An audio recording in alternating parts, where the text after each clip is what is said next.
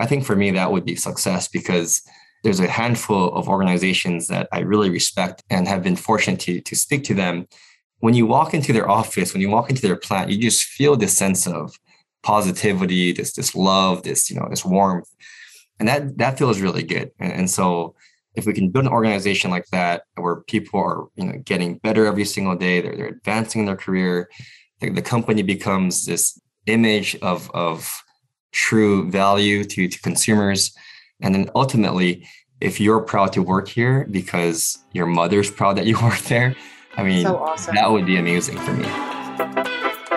Welcome to the Irresistible Factor, a podcast where I talk to founders and investors and retailers about what it takes to launch successful brands, from developing a compelling proposition and brand identity, to raising capital, to getting distribution, and more. My name is Kristi Bridges, and I'm a marketing expert with tons of experience and a true love for all things health and wellness. Welcome to today's episode of The Irresistible Factor. I am very excited today, and I think you'll sense that in my energy, to have my guest Kenshiro Uki, who is the president of Sun Noodles North America and Europe. So welcome to the podcast. I'm really happy to have you on. Thanks, Kristi. And I'm obviously super fortunate and appreciate the opportunity. So thank you for having me.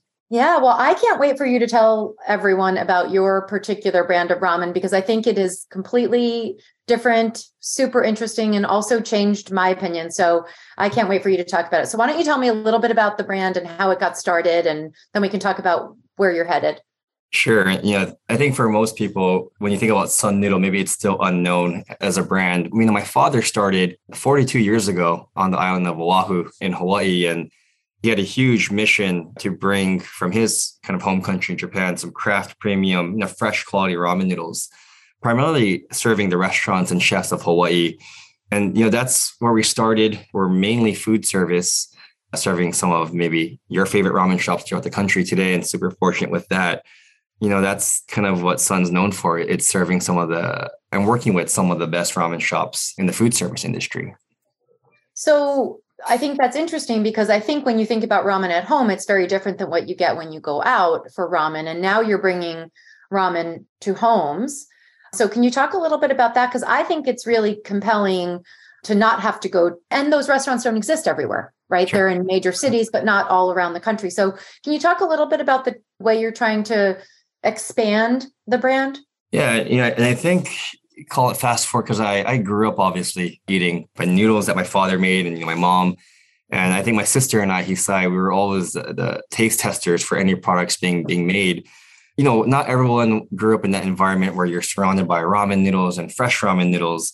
And so, fast forward to where we are today, there's so many ramen shops opening throughout the country, obviously starting in maybe the coast, LA and New York, those coastal areas where you're fortunate to have access to some amazing ramen shops. But as you mentioned, they're not available everywhere. However, I think with the amount of work that these chefs have done to elevate the image of what ramen is, I think we think about ramen as maybe sometimes what you ate in college or what you survived on. But that's okay. But I think there's also an opportunity today with the restaurants, and what they have done is really introduce and expose people to this craft ramen that they do. And so we're super fortunate because we've been a part of the industry now for 42 years.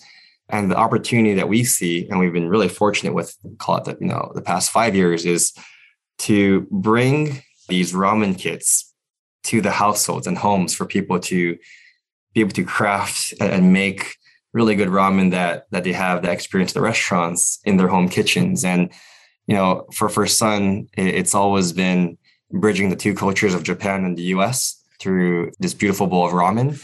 It starts and it continues to be with restaurants. And today we have these opportunities in call it retail and CPG to bring that experience to households. It's so awesome that you're doing it. How are you finding the adoption of it so far? Very, very different. I think when I first moved out here, 10 years ago to come to New Jersey, I think there was a lot more, call it maybe education, trial, tastings.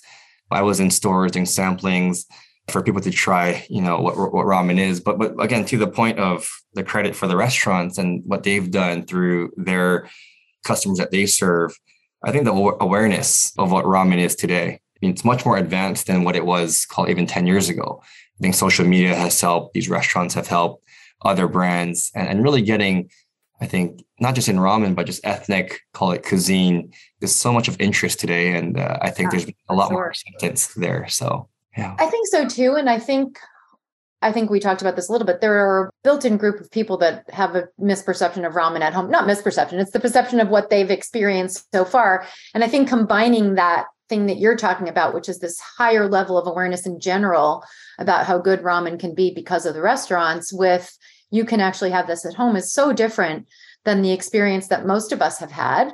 And so I'd love to hear you talk a little bit about going from food service to consumer brand, because it is really different and it's a tough market to crack in a way. But once you do, I think, the upside is, I'm sure, huge for you guys. Yeah, and not to just, again, discount anything with instance. I think, it was a good foundation, right? 5 billion servings of ramen are for instantly, consumed. And there's a little bit of a shift. I think consumers today are maybe interested more in fresh, in quality, in some of that convenience. And that's where we have a real opportunity to bridge some of that experience that we do have serving the restaurants, and then making these meal kits. And to your point, it's so different because for food service, in my experiences, if the chef falls in love with the product, or if the chef just wants the product, you can start working with them tomorrow. Yeah. And, there's not too many marketing or packaging that you have to do. It's a lot of just, really good quality noodles. And so for us, marketing spend or marketing budget was quality of the noodles. As long as the noodles were going to be good quality, and we focused just on ingredients, the chefs would accept it. And so then transitioning into, call it consumer goods or CPG, we've been serving some of these ramen kits in, call it Asian retail, the H Marts, the Mitsuwas, the Asian supermarkets that's throughout the country for years now. Ever since I was growing up, my father had always been doing retail products. And again, my sister and I were the taste testers. And his thought was that if the kids love it, then the parents would buy it.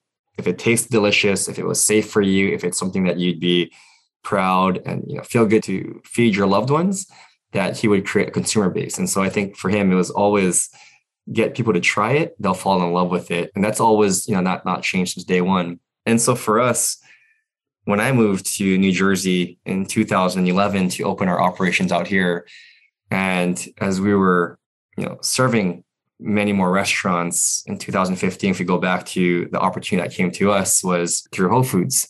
And this was kind of the first, call it, step outside of Asian retail, that we had an opportunity to produce and make these ramen kits for a consumer set that we've dreamt of serving.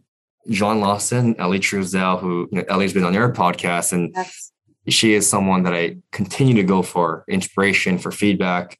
And John Lawson today has continued to be that supporting factor who would always just answer my nagging text messages and emails. But they held our hand and they walked me through the process. And I think some of the first early on mistakes on that, call it the retail, is we want to make sure that people can experience this ramen culture at home, that ramen experience.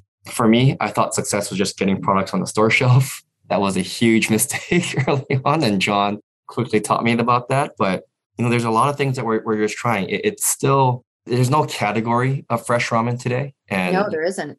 We hope to be able to build that with other brands, but it's a lot of trial and error, a lot of sampling in stores, a lot of just promotions, a lot of just awareness building. But it goes back to what my dad started early on, is get people to try it. And once we get people to try it, put it in their mouth, we feel pretty confident that they'll love it. And so that seemed to work pretty well so far. So how are you going about doing that sampling? And I imagine during COVID, it was a huge challenge that hopefully has changed a little bit for you guys now. COVID was challenging for all of us, and especially for Sun, as we work with restaurants, and that's probably the main business. But on the flip side, if we think about the optimistic, there was that when restaurants were figuring out the takeout, we had the opportunity to get more products on store shelves at Whole Foods. And we've shifted a lot of the production to get products on store shelves. And so while we couldn't do in-store sampling, we did a lot of promotion. We did a lot of just, getting products into the hands of the people. We launched an e-commerce business because we felt like, well, some customers couldn't have access to our products. And so let's get it straight to their house. Let's have them try it. And that's really been a blessing because the repeat on our e-com has been really fantastic in terms of stats. But just, whatever we could do to get people products. And even if they had a, call it, well, maybe not so pleasant experience with our products, maybe the cooking wasn't right or they had a complaint, if they took the time to write to us and if they took the time to reach out and say, I didn't really enjoy it, we'd quickly send them another box and say, hey, maybe here's some tips. What do you think now? And those have been really fortunate for us because with a little bit of just that advice and some of that direction, they've become fans and have been buying our products. And so it's just really getting everything and that we can do to get people to try it. And that's been an experience for us. So I want to pause on this for a second because I think this is a really good moment for people to hear about. I think even as in my own business as a marketer, when something doesn't go the way you want it to with a client or a customer, and you can turn it around the way that you're talking about, that gives you stronger relationships than you could have ever hoped to have. And I think that's brilliant because you're not saying, they're not my people. You're saying, I'm going to make them my people and they're really going to be my people. And I think that's really, really smart and a great use of an opportunity that might not feel like an opportunity at the time. So that's really cool. Probably because of this, during COVID, where a lot of things were on pause.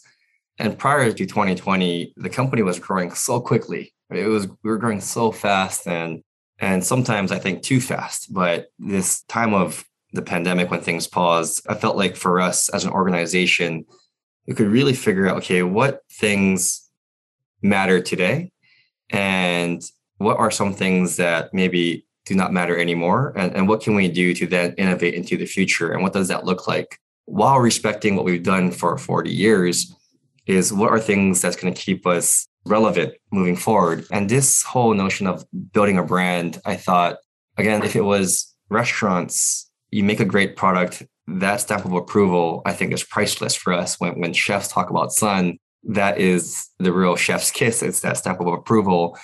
And so it's always been for me is how do you build a brand under Sun, an organization that can then become maybe the category creator for fresh ramen in the US. And to your point, when do you stop? Because for me, I really feel like if customers try our products in the way that it should be cooked, I believe the majority would just enjoy loving it. And so, Danny Meyer, I just read his book about setting the table, and there's a chapter that talks about writing the last chapter, which means the diner may or may not have a really pleasant experience, but what can you do to manage that last chapter, manage that last experience, so that it's a very positive one? And there's different ways of doing it. Maybe it costs some money, but if that changes that customer's experience and becomes a lifelong fan or a consumer, then that pays it for itself. And so early on, when we were doing e-commerce and we didn't know what we were doing because of, we've never done it before,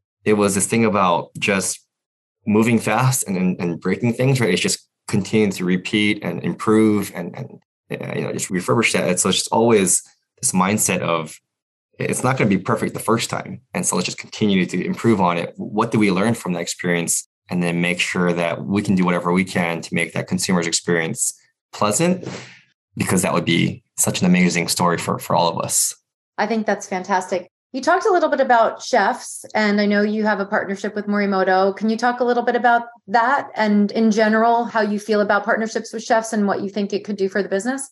Yeah, in our partnership with Chef Morimoto and obviously others that we're so fortunate to work with, we know that Sun can't bring the ramen culture and we can't bring this all ourselves. Like we can't do it ourselves. And so for me, it's always about how does everyone win here? I think the chefs industry have done the bulk of the work to get ramen out, in the minds of people, what really good ramen is. And so today where Sun has an opportunity to do more consumer packaged goods, more branding, it's like, let's invite those partners that have helped us for years. Let's figure out if there's a way that if there's interest from their side to do something together, let's do it. Because not just with the Iron Chef Morimoto's ramen kit and collaboration, We did one with David Chang of Momofuku last year. And the sheer amount of people that don't know Sun, but know Momofuku and know Morimoto and the other chefs, when we can then call it innovate and create these products that gets them to become Sun fans and then moving forward,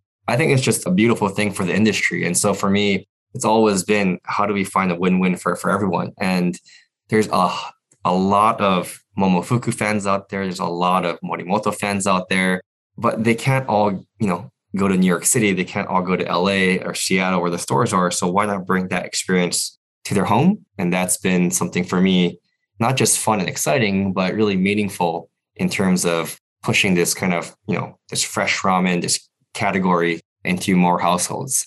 I love it. I love the collaboration. We learn so much from these chefs. So I think you're right about the collaborations, because those are, first of all, they're the influencers, right? They're the people that bring us things that we've never tried before. And they're not that accessible for most of the country. They're just not, even though it's a treat. Whenever I can go to either one of those restaurants, it's so exciting, but it's very rare for me because I'm not in one of those cities. So I think it's really cool what you're doing. And I think that the credibility that you obviously get when you do that is huge. And Kristi, and I think about myself because I grew up in Hawaii.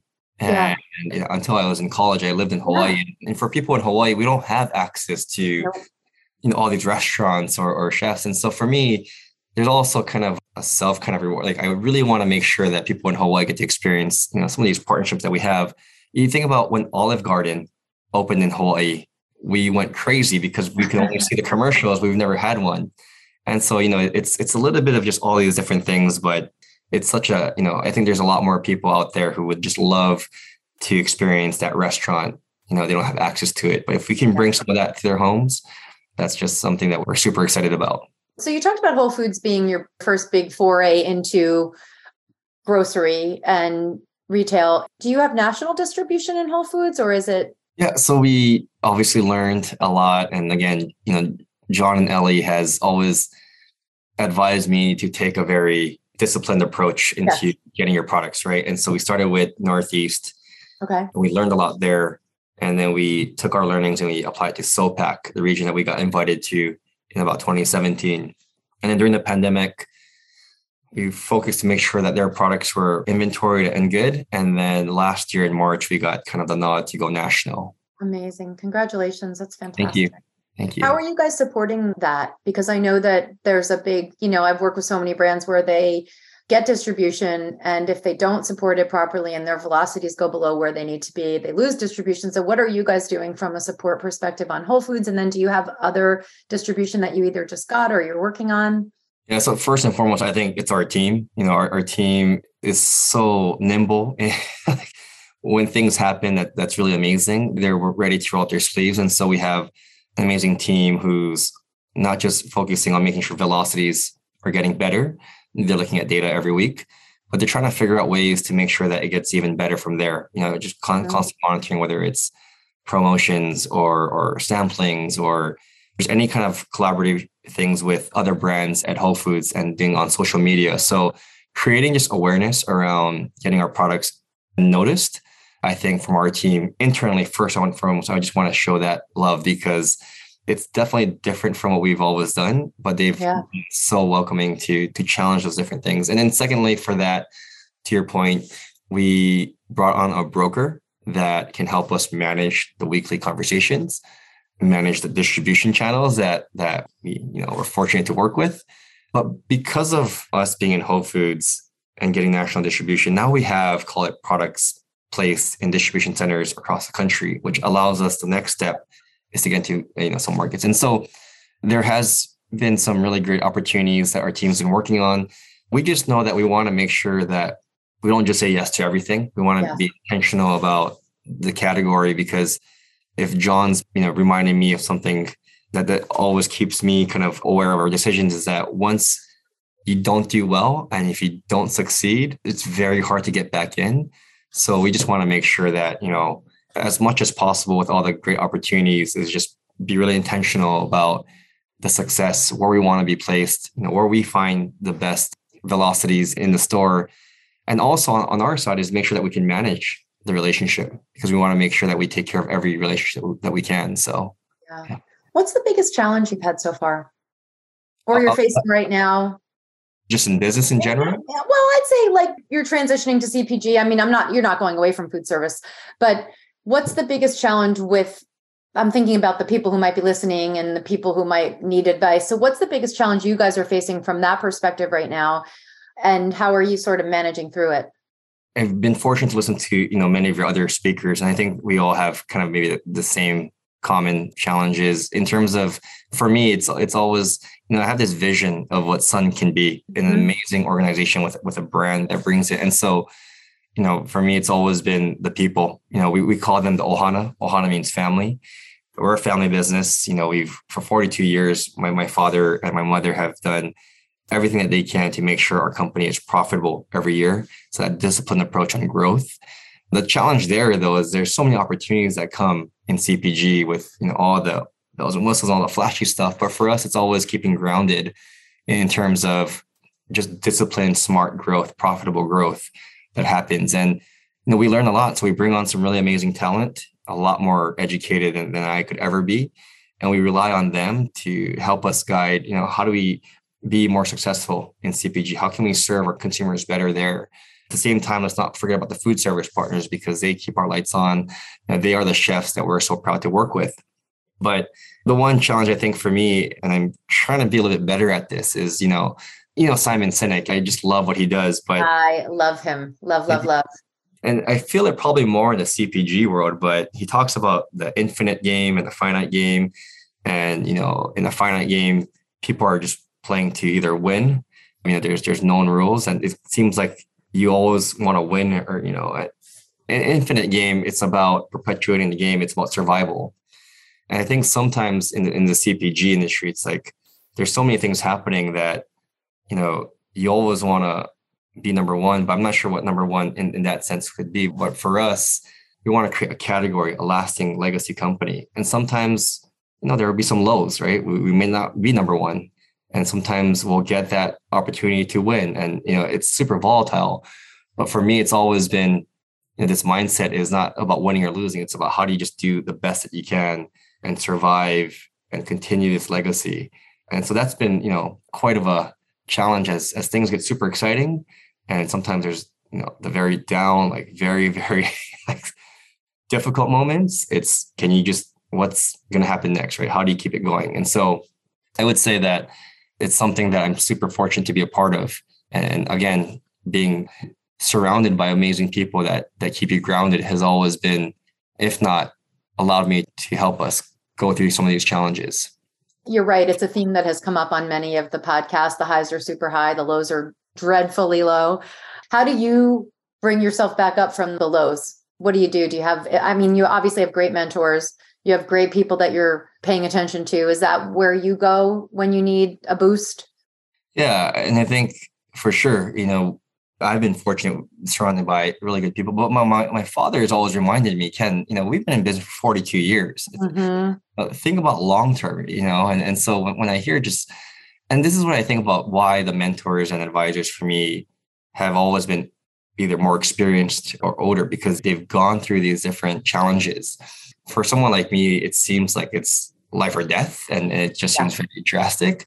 When I surround myself with like my father or other mentors and advisors who can just kind of calm you down, that's been one really good thing. My family has also been amazing. My sister, Hisai, is also highly involved in the business. And I'm more like my father, and my sister's more like my mother. And we really balance each other out, right? Like she's really keeps me grounded in terms of, coming back to what's the purpose of Sun Noodle, right? Yes. It's that long-term vision. And so my wife's also a good sounding board. And so just really good people. But at the same time, when I do have a bad day or a challenging day, I go out to visit some restaurants or some of our customers. And when they tell me, Ken, what you do helps our business, or Ken, the ramen kits that you sent, my kids love it. Those things, those will keep you motivated for sure. It's an interesting place to be because you do have the benefit of the other part of your business that is really successful, and you have those people to go to. So I think that's really a gift, because it's not like you started this brand and were like, I got to get into CPG and it's life or death. And But still, it's very, very challenging. And it's interesting to hear how people manage through those highs and lows. What does success look like for you? Like, is there a place you feel like you need to get or want to get that'll make you say, yep, that's where we were headed? Yeah. I think for success for us, it's not a top line dollar amount or, it's not being number one, because I think number one for us it depends on who you're talking to. I think for success for us, and this is really from the family, is to build an organization, the Ohana, that are so aligned with the values, right? Respect, integrity, in terms of craftsmanship, service to the community. If we can build an organization, because we're 3 locations, we'll be 4 locations next month, right? Hawaii, California, New Jersey, Netherlands. Wow. But the values and the organization that we could build and the people that we could have, if we can build something like that, where people are just proud to come to work, where they're proud to talk about what they do, even if they had a bad day, they're proud to talk about that with their family. But also when they wear this logo, they just feel super proud about this organization. I think for me, that would be success, because there's a handful of organizations that I really respect and have been fortunate to speak to them. When you walk into their office, when you walk into their plant, you just feel this sense of positivity, this love, this warmth. And that feels really good. And so if we can build an organization like that, where people are, getting better every single day, they're advancing in their career, the company becomes this image of true value to consumers. And then ultimately, if you're proud to work here because your mother's proud that you work there, I mean, so awesome. That would be amazing for me. I love it. And it's so great to hear someone say things like that, because that's not often how people define success. It is how you define success, because what's better than that kind of culture? And those kinds of cultures propel businesses forward, obviously, because the people are so connected to them and so aligned with all of the values and the things that make you successful. I think that's how you get successful, and for the most part. So that's awesome that you already have those in your head as the things that are going to make you the most excited and proud. So that's really cool. Because when I think about it, my father was 19 when he moved to Hawaii, didn't speak any English. And so the community helped him, accepted him. And, he's been able to build a business. And I think about that one chance. If we can create these opportunities for people to be successful, even if you don't speak English, even if you're not from the US, that just feels really good, because I saw that growing up. My mother and my father, not speaking English, but just working really hard. And then on the upside is having the ability to raise us as a family. So, yeah. Is your dad still in Hawaii? He is. He's actually in LA right now visiting our LA plant, but yeah, he's based in Hawaii. Wow, that's wild. And you're in New Jersey. That's far, but not so far anymore with all the things you do to stay connected. That's what I always sort of ask as we're wrapping up. Do you have advice that you would want to share with people who are sort of struggling or thinking about starting something or anything like that? Advice that I've probably gotten and one that stays true to me is, just surround yourself with people who are like-minded. Mm-hmm. And every stage for me has always been a little bit different, but, maybe having that one person that could be your thought partner, that could really believe in what your vision is, but also tell you let's look at this a little bit more, but a real thought partner that can listen to your dreams and your visions and your goals, but also work with you on the day-to-day, the realistic things of what needs to happen today to get there. I think that's one that's helped me level set. And then 2 is, this is a grind, right? Like, you're going to have to be passionate. You're going to have to put in the hard work. You're going to have, again, the highs and lows, like every other speaker that came on your podcast had mentioned. And that is true, because, we had some lows and highs last year. And sometimes these are very, very difficult. But, if you have that passion, if you have that drive, if you have that kind of spirit, you'll find good people who want to support you. And I think that's been amazing for me, because I've moved to New York about 11 years ago, didn't know anyone. But when you have that hard work, that drive, people will tend to just want to help you and support you. So I think that's true. Who's your thought partner? So his name is Bill Shen, and he's very much well known in this CPG space. He used to work at a company called Encore. And, how I first met him was he was interested, or the firm was interested in talking to Sun Noodle. Now, again, we're a family business. We've been fortunate to fund everything through the family.